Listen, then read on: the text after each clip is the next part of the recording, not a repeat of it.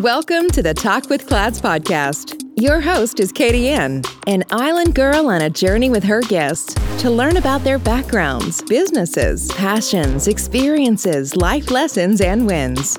Come and laugh, cheer, learn, and plan with us. My friend, take some time to come and talk with Clads. Hello world, welcome to Talk with Clads. My name is Katie Ann and I will be your host for today. We are joined by two special guests. We have a mother-daughter duo. We have Sophia. Sophia Embersley has 16 years real estate experience in both the commercial and residential field. She is a native of the island of Jamaica and has really been a game changer in her industry. She's joined by her daughter, Tonian, who went to FSU for 4 years and has a bachelor degree in social science with a concentration in economics. She is a recent graduate of Harvard University with a master's of liberal arts and finance. Talk about brains. Well, welcome. Thank you for having us. Thank you for having us.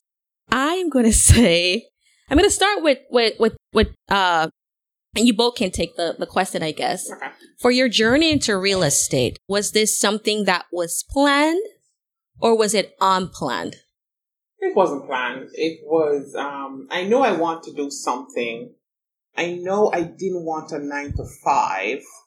And I want something that I can say, I create, I do this. This is me. And I think the decision was easy that real estate would be that choice for me. Real estate was the choice for you. All right. And Tonian, we had a pre-conversation, which I wish I had recorded. How did you decide on your journey into, because you chose finance, of what your area was going to be and why? So, like you said, I graduated with a focus in economics from Florida State, but I really wanted to focus on one particular area, which was finance, because there are parts of economics and finance overlap. And then I got, at that point in time, my dream job at Northwestern Mutual post-graduation, working as a financial representative. And I was working with financial advisors, and, I was building my book of business and meeting with clients and building up their financial plans. And I realized that I thoroughly enjoyed that aspect of finance. And I also loved how fulfilling it was, because I knew that I was playing an important role in these people's lives, whether it be planning for their children or planning for their retirement, whatever the case may be. I just thoroughly enjoyed being part of that. But over time, I realized I just wanted to kind of, I guess, in my personal opinion, broaden my impact in a sense. Not saying that, again, it was so fulfilling, but I wanted to kind of dive into more of the corporate finance part of it and just looking at corporations as a whole and just really dealing with bigger numbers and bigger sets and just challenging myself a little bit more. And that's when I decided to get my master's in finance, because yes, a focus in economics helps and the experience that I had helped, but it wasn't enough to really do what I wanted to do moving forward. So I was getting my master's. Part of even applying to Harvard was my mother, because her whole thing was one of my kids have to go to an Ivy League school. I was like, I'll try. See how this goes. Yeah, and they did the whole, process, took the classes, applied, had the interviews, and miraculously got that email. And here we are. 2 years later. Yeah, and while in school, I realized that, yes, finance was definitely the place for me. It was definitely something that I really wanted to do. Because normally sometimes, going into school for something, you think you want to do it, and then you take a couple classes, you're like, you know what? No, this is not for me. So, but it just kind of reaffirmed and cemented, the path that I was going to take moving forward. Okay. So let me ask you this. Do you think going both to FSU, which is a well-known school, and also Harvard, which most people think of as the holy grail of schools, and Sophia being the parent of someone going to both schools and probably financing that on the back end, do you think higher education matters? You're going to have people that say, school isn't for everybody, which I agree. I don't think there are some people who thrive outside of the academic environment. But for me personally, I just think as Black people, And being a Black woman, I feel like there's education, something that someone can take away from you. I mean, owning a business is something they can't take away from you either. Don't get me wrong. For me, though, I don't think I'm like the starting a business type of person. Everything isn't for everybody. So for me, yes, I think higher education matters. I think it's important. I think for the minority community, that's our best way of really getting out of certain situations and dealing with systemic oppression and systemic obstacles is having education. Yes, it's not the end all be all, and I would never say that, but it's a darn good start. And it's in my opinion, it's very beneficial. Okay. All right. And then Sophia, I think you thought to do this is another step of breaking generation curse. If a lot of time you have kids, grandkids said I'm the first one to ever go to college. So in a sense, it's sort of break the curse if you have never been or your parents have never been to college. Nobody in the family have been to college. You make that first step. It sort of feel good. You feel good. I know that you can get a better job, and then you'll be much better than your parents financially, economically. You'll be much better, and then it goes on and on and on. And we really need that, especially in the Black community too. So I think I'm a defender of education all the way. Yes, I just think you should. I had never say it's not for everybody. I think it's for everybody. Get something. I'm not saying you have to get a 4-year degree, but go and get a skill. Something, because you can use a skill and start a job something too. vocational. Yes. So I just think it's for everybody. Yeah, that's my opinion. Okay. And a very strong opinion, I should say. So while you were in school, Tony, and I'll also touch base with Sophia on a different topic because it's interesting for me listening to you having such a high opinion and also being the supporting system for your daughter. But I also think that you did it the non-traditional route. So being an entrepreneur or an entrepreneur, however they want to pronounce the word, it's still the same thing. You know, your journey itself is literally a book. So I know you say, not trying to change your mind, that higher education is important, but you're successful in your own right, not going the traditional route.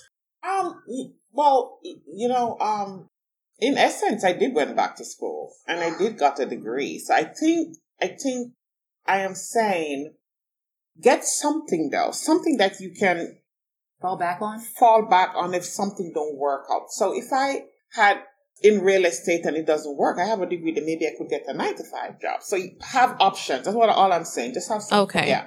Plan A, plan B. Just have something where you can fall back on too. Yeah. So given your background, do you see yourself as a 9-to-5er? No. I'm 9-to-5 in my own company, but I'm not a 9-to-5. No, I can't.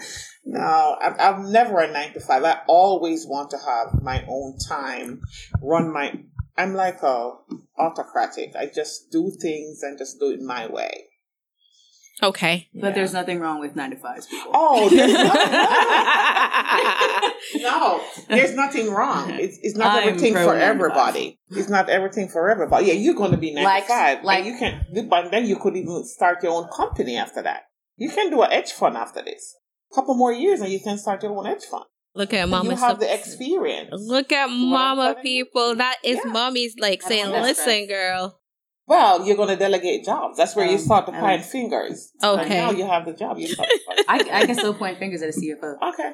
All right. That's true. So we discussed, Tony, in like your pre-conversation that you have a plan. Mm-hmm. So what does that plan look like for yourself leaving school? So like I was saying, I plan on being or becoming a CFO by the time I'm 40. Definitely before I'm like 45 is pushing it, in my opinion. Listen, that millennial. Yeah, definitely. The plan is to get there by 40. The average CFO, especially for a mid to large cap company, has about 12 to 15 years experience. Well, 10 to 15 years experience because you're counting mid cap, they're a little smaller, right? So for me, my plan is start off with a influential company, right? Whether it be a Goldman Sachs, whether it be a Boeing, whether it be even an American airline, just a company that regardless of where I go next, it's going to look good, right? Because I know wherever I went, I came from like a wealth of knowledge and it's commendable to an extent, right? Start there. Like I said, no more than 2 to 3 years. That's just me personally because CFOs, they become CFOs because they have experiences in different industries. I think you have more respect as a CFO if you worked in like retail, aerospace, investment banking, and medical field than just someone just spend their entire 12 years in investment banking. It's like, yes, you have that experience, but where's your adaptability? Where's your capacity to switch up the numbers or delegate certain things? Because, in certain industries, this works, in certain industries, this doesn't work. I think the more knowledge that I have, the more experience that I do have will definitely be able to solidify my goal of becoming a CFO at 40. There are people that get there a little faster. If we get there a little faster, that'd be superb. Again, the plan is to have higher position and do as less work as possible. Because at the end of the day, that's the American dream. You have a nice little job. And yes, capitalism. Unfortunately, you're exploiting people underneath you. Yep. And blame the immigrants. And your goal, exactly. Your goal is not to expose an immigrant being an immigrant ourselves. That's not the plan. But that's where I see myself. And definitely breaking up industries every 4 to 5 years and just working for it and keeping a solid work ethics. I do understand that I'm going to have to put in some work, a lot of work. Yeah. Especially you don't see a lot of Black female CFOs. That's very rare. You have companies getting sued because of that, the lack of diversity. And just in those higher end positions, like those board members or chairmen, you don't see us. So I think that's why I'm also doing it as well, because I feel like there are people who don't see themselves getting that far because they feel like the option's not really there. And for me personally, I've always put the pressure on myself to try to set an example, whether it just be like internally with my family or externally with people that I've just met, because you never really know who's looking at you. You never really know who is possibly downplaying their experience or their knowledge or their capabilities because they feel like there's just no space for me. So you have Black women breaking barriers every single day. And I would just like to do my little part in that and then see what happens moving forward. All right. So what were some, as you did, you journeyed as a student, what were some non-academic lessons that you learned along the way? So for me, I realized that I'm very sensitive, right? I'm very sensitive about my craft. I'm very sensitive about what I do and what I speak on or like what I take pride in. And going to Harvard, you have to get out of that because you think you have the capacity or the capabilities to do certain things and they're there to tell you that you don't. And it's okay to not have that because that's why you're here, So I think for me, I feel like I matured a lot. And I grew a lot, and I'm very, very grateful for that experience because it's not like I'm not going to use the word break you down because it's a very negative connotation, but I think they kind of strip away certain things that I feel like to an extent can hold you back, right? And kind of form you into a more solid individual in the sense of like your like mental capacity and what you can take and kind of just be able to brush things off a little bit more easily because, the people that are going to test you and look at you a certain way or speak to you a certain way. And if you let everything they say get to you, it's going to be very difficult for you to move forward in anything. And that's something that I had to learn while I was there. It took a while, but I learned it. And so I think that's something I learned. I feel like that'd be very beneficial for me moving forward. CLAD's resources and consulting values its customers. Our planner Footsteps to My Vision is a 13-month planner that can be used for 5 years. It walks you through SMART goals, SWOT analysis, action planning, and holds you accountable through 3 monthly check-ins. We work only with top-quality materials, innovative designs, and verified suppliers, which are guaranteed to deliver to our high expectations because when it comes to our customer satisfaction, there's no room for compromise. Made with high-quality PU leather and Paper Planner helps you focus on achieving your goals by giving you a sense of personal and professional satisfaction. Some of the amazing features of this product: Vision Board Planner, luxury pen, 8GB USB flash drive, wireless mouse, ultra-elegant packaging box, available in 5 stunning colors: black, red, gold, pink, navy blue. Material: PU leather. 13-month planner. Elastic band for easy handling. Our Footsteps to My Vision is available at Amazon, Facebook, Instagram, our website, and at Walmart. You may also follow us at www.cladsresources.com, Instagram, Clads Resources, Facebook, www.facebook.com/Clads Resources /. That's some good knowledge.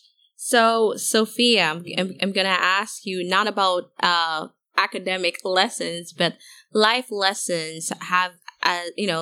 What are some life lessons that you've learned and that you can pass on to our listeners while dealing with different types of clients in the real estate game?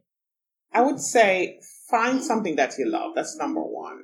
Just go out there, find something that you love, and work hard at it. A lot of times people just take a job because they just want to take a job and they become miserable. It's not really what they want, and they've been job hopping. So every 4 months they're in another job because that's not really what they want. So you have to focus and find something that you love, and then you focus. You have to set goals. And that's how your company come in. We have your planner where you set your goals. Oh, thank you. Yes, so you have to set goals. And every 3 months or 4 months, you visit your goals and you check off where you accomplish and you add more stuff to it. And you just keep focusing and just keep going and just keep going.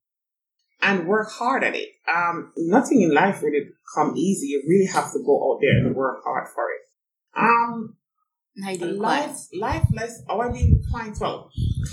Clients come in different shapes and form, and you have to learn to adapt.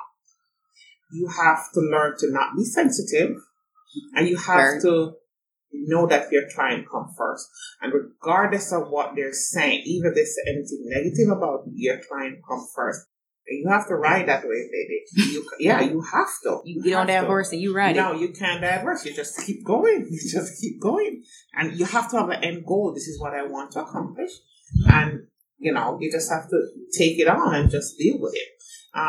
It's going to be frustrating at times. It's definitely going to be frustrating at times. But what is your end goal? What is it that you can tolerate and then what you can't tolerate? And then drink along the way and to deal with it. So let's take the bottom line. You have to work hard. Work hard. You have to work hard. Work hard and play hard. Have that balance. Work hard. Yeah, you have to do balance. I'm the play hard part of that. Work hard and play harder. Yeah, you work hard and play harder. That's how I look at it. Okay, so let's speak a little bit more about real estate. Okay. So right now you do both commercial and residential real estate. So tell us a little bit more about that. Okay, so residential is my main focus. That's where a lot of people, you get a lot of your clients. Everybody buying house, everybody selling house. And that's where you find a lot of competition too. So you have to really, really go out there and know what you're doing. You have to be very smart. You have to educate your buyers. You have to educate your sellers.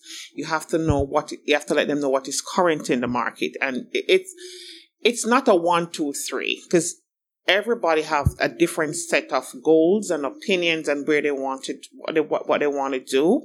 And you have to know how to tailor certain program or tailor certain make even decision for certain people in order to get anything done. So it's not a one shoe fit all in real estate. Commercial, it's just different. You only sell it by square footage. That's it. That's it. You sell commercial by square footage. But when you're doing residential, not everybody wants a 2-bedroom house. Somebody wants $1 million house. Somebody wants a $50,000 house. So it's sort of different. Okay. So what advice would you give to a buyer before they go to a real estate agent? Like what should they have a checklist ready? How do they get prepared for their first home? Okay. So if you're a first time buyer coming in the market, first you have to know, how much do I want to spend? How much is going to be my budget? What is it? How much is going to be how much is my mortgage going to be every month?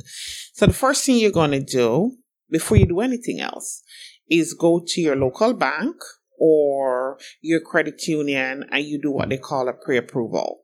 They're going to pull documents from you and they're going to run your credit and they can tell you how much you qualify for.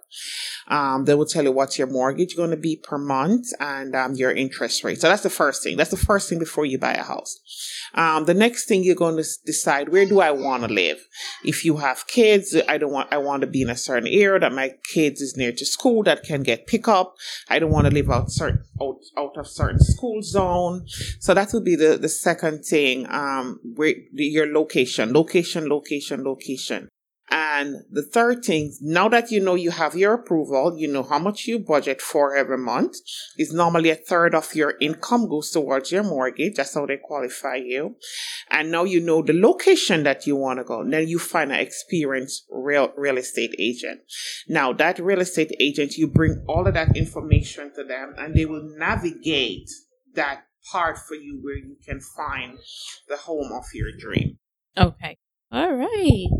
So, being that your daughter is doing finance, how do you think, and what would you say to a first-time buyer about finances? First-time home buyer about finances, I'll leave that to my daughter. When it comes on to your finances, the bank dictates to you how much you can get approved for. So that is not a part of my job. The finances have to do with the bank. I only do with the principal and the legal part of it, of the document, which is the contract. So the bank would let you know, because you're making X amount of money, I'm only able to give you X amount to buy that house. In regards to your finances, I would let you know, whether you're a first-time home buyer or not, I would say always budget for 20% down. That would take away mortgage insurance. That would give you a better interest rate. And you'll have more equity going into the property. So if you can afford to, I would say 20% down. 20% down. Okay. Now, why do you think for newer, because I see a lot of people when I speak to them, they're saying they're going to real estate school. Mm-hmm. And then you see them a little bit later and they're no longer in real estate school. So what do you think is the biggest reason for people failing or giving up when it comes on to real estate? It is a very hard business to navigate. You have to be hitting the pavement every day, going out, do your farming area. You have a certain area that you want to sell in. You have to knock on doors. You have to hand out flyers. You have to go out there and talk to people. You have to educate people, let them know what is going on in the market. Now, if you're not that type of person, you're just coming in to say, you know what, I want to sell my brother a house, my sister a house, and my aunt a house, and that's it. That's not for you. You have to know what you're doing. And every corner of the community, there's somebody there that need help, and you have to give them the right information, because you know what? A lot of times, especially single mom or just a regular couple, that is their biggest investment. So a lot of people don't invest like my daughter. You know, go to my daughter and invest. They don't invest, but they buy a house, so that there's their biggest investment. So you want to make sure they're educated going into the process. Okay. I also, just to kind of co-sign what you were saying, I just think in general it's the work ethic. I think people feel like being a real estate agent is fairly easy. You know, you show a home, you go buy a home, you get like a $5,000 check and you're good to go. Mm-hmm. But it's like that you're commission based. You're completely commission based. Yep. And I don't think people really think that through until, okay, well, I haven't sold a home in like 2-3 months and I'm like running low on my funds. Mm-hmm. And I know what to do. And I just feel like for people, once they reach like those like this downpours of their career, they freak out. Like they don't know really how to like just calm down and relax. Okay, like I need to do something to kind of get back out there and meet clients. Mm-hmm. And for me, I just feel like it's the lack of commitment. It's a lack of commitment. It's a lack of just understanding the entire the career in itself, mm-hmm. and understand that every day you're going to be closing a home. Not every day you're going to have like a $3,000 to $5,000 check coming. That's not. I mean, for some people, like if you're working for like a big company, then maybe it's like a everyday thing. But realistically, it's not. And it sounds nice. Like, oh, real estate agent, super. I feel like it's a little easy. I feel like the barriers to entry in real estate is low. They're low compared to other careers. And that's what people are just like, oh, I'll just do that. Right. But the maintenance of that career is very difficult. It's easy to get in, yes, but it's 10 times harder to maintain. Yeah. And that's what people don't understand. It's like, oh, this looks good. It's easy. I maybe go to school for a year, take a test, and then I'm fine. Yeah. I'm a real estate agent. I'm licensed. Yeah. And cool. Then, but then to hold on to that career and commit to it, I think that's what's just very difficult for individuals. Yeah, that's true. And then after 4 or 5 months, they leave it and go find themselves a job, a 9-to-5 job, because they can't take it. Right. It's the consistency and the follow-up. You have to perform too. Because if you're doing the job and you're stuck at it, then nobody's going to be interested in making you sell them a house too.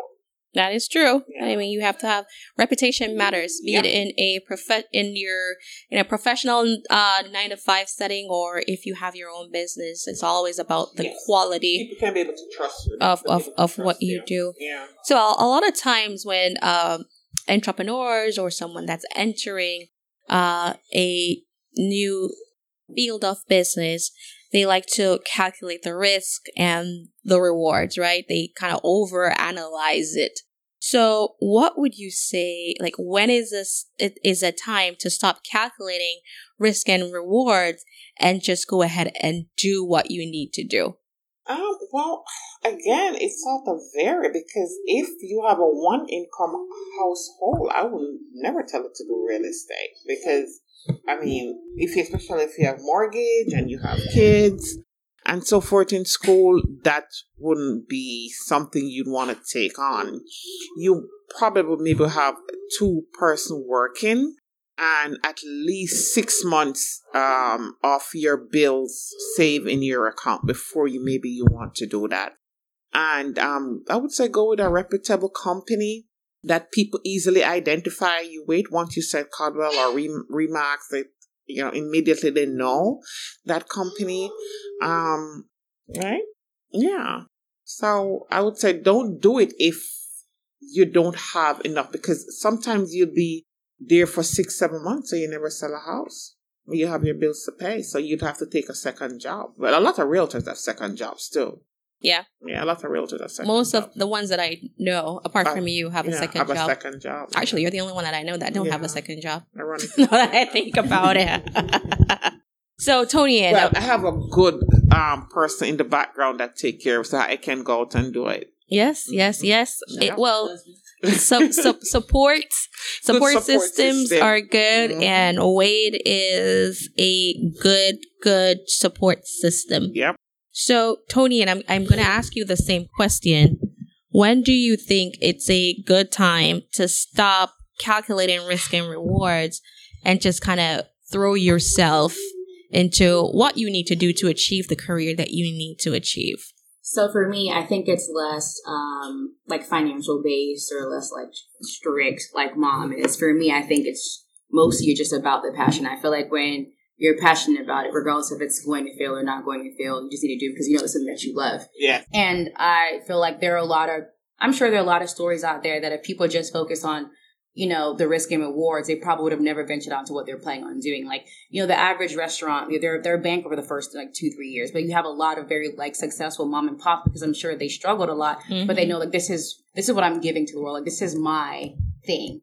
And regardless of how much it's going to, I'm going to struggle. This is what I'm passionate about. I'm going to continue and push forward to get it done. So for me personally, I think it's less on the logical aspect of risk and reward, more on the emotional side, because in my opinion, I think passion is what gets you the farthest, because I think after a while, because you're putting your best foot forward, and eventually you're going to reap what you sow, right? It may not be in the time period or the time frame that you find acceptable or preferable, but I think down the line it will get there. And it's just I think it's more of an emotional thing, more of a passion thing, because not everything's going to look good on paper. And I'm in finance, so I know that. There's a lot of things that may not look good on paper, but if you have the right team around you and the right mindset, you can turn that around, right? Because, when Netflix started out, it wasn't looking that good on paper, because you're competing with DirecTV, you're competing with all these things already out there. Blockbuster, who's no longer in business. Who's no longer in business. So when they started out on paper, they probably didn't think they were going to get this far. But I'm pretty sure there's someone behind the scenes like, no, I can see this growing. and now streaming services are some of the most profitable businesses, some of the most highest stocks in the market. So they're actually affecting movie theaters now because now you can stream a movie in the comfort of your home. Exactly. So I think follow your passion because everything's gonna look good. It's gonna looks good on paper. Okay. Yeah.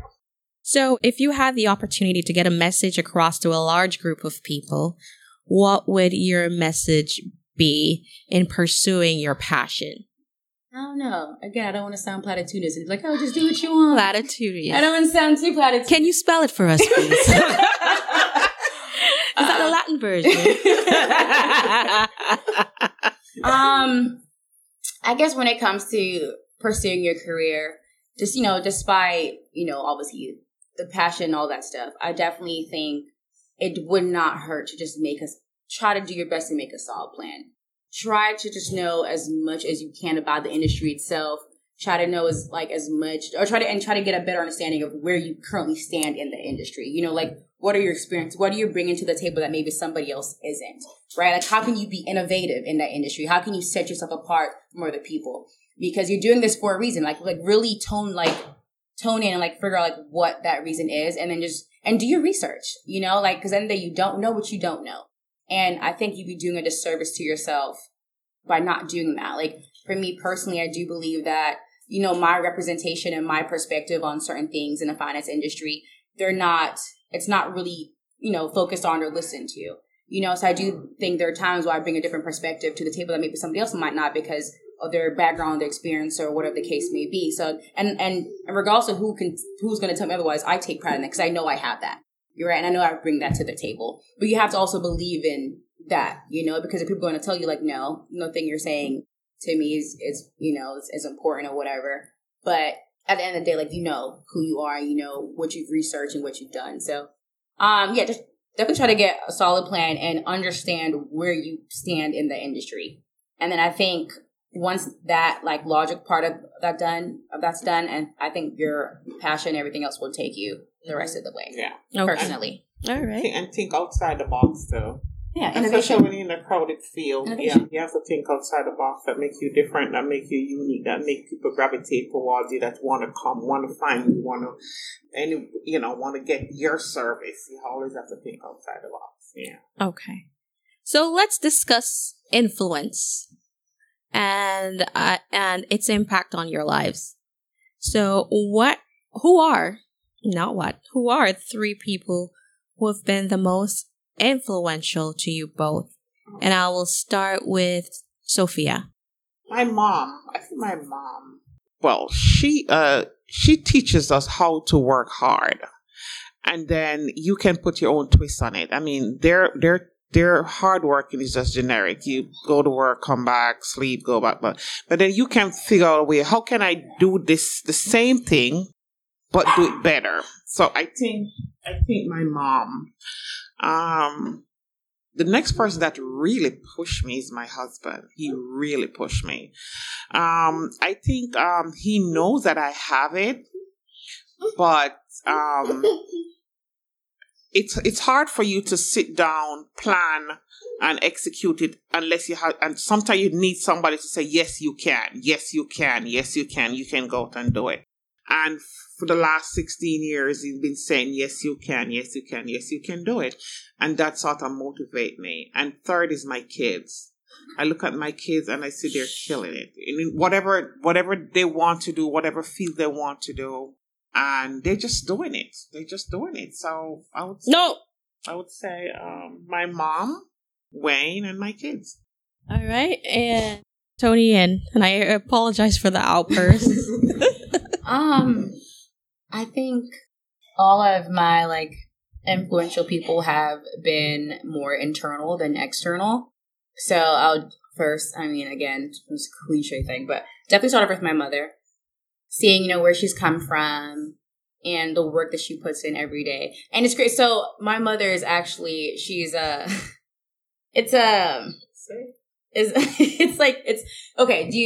balance, right?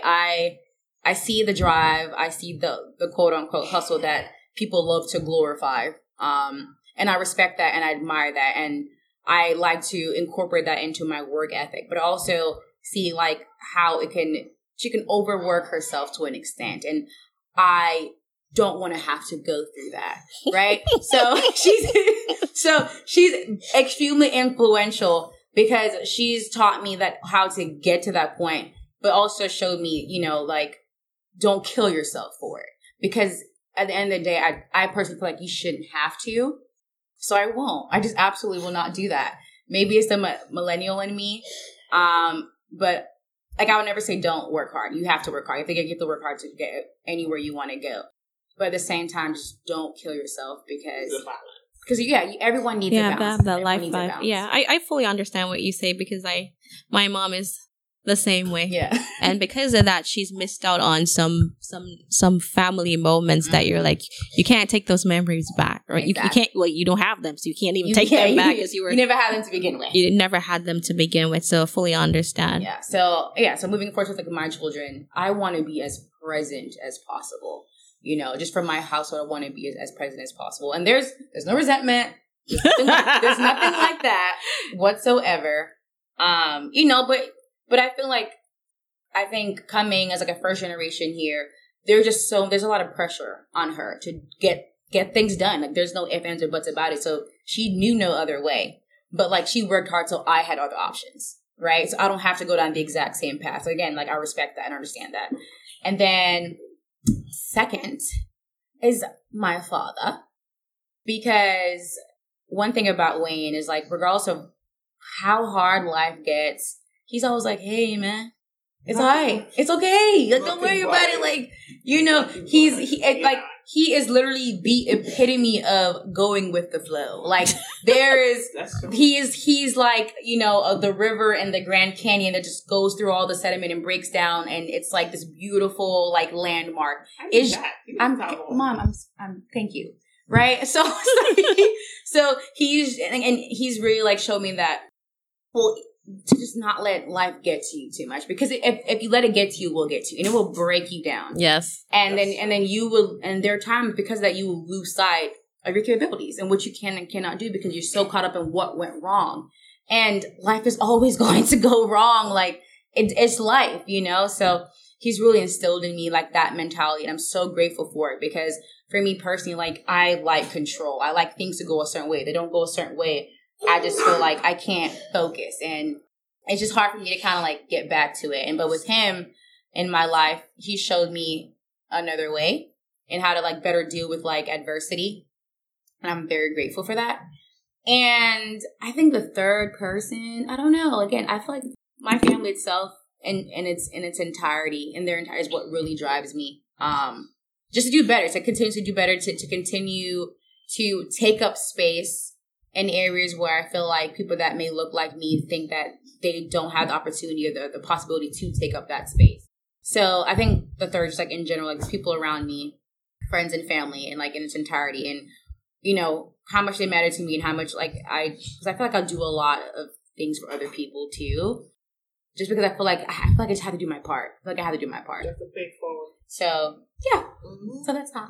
All right. So what would you say has been the most common sense advice that you've ever received? I feel like Wayne's. Don't let life get to you, because again, life never goes your way.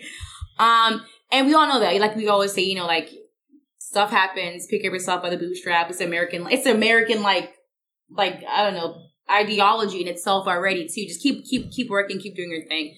But the next layer of that is like when it doesn't go your way, just don't lose focus. Don't lose sight of who you are and you're capable of, and just continue to push forward. And I feel like for him, that has been very beneficial to me. And again, it is common sense. Like you should always know to bounce back. But bouncing back is a lot easier said than done, especially when you hold yourself to a certain standard. There's certain pressures like that's been put on you, or like that you place on yourself.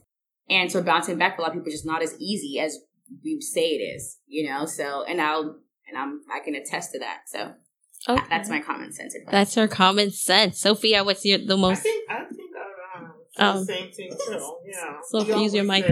He always said, don't make life get to you, and you can do it. Just keep going at it. Just keep doing it. It will work out. Oh. Yeah, he's the voice of reason in this family, right, Tonya? Yeah. Both are equally important, guys. We have the work ethic, and then we have the adaptability. Both are equally important. Both parents are equally important. All right. So it has come the time in the show when I ask my guest this question. What is one question that I have not asked you so far that you would have liked for me to ask you? Oh, here's my thing, because I've been telling people this. The importance around Ivy League schools.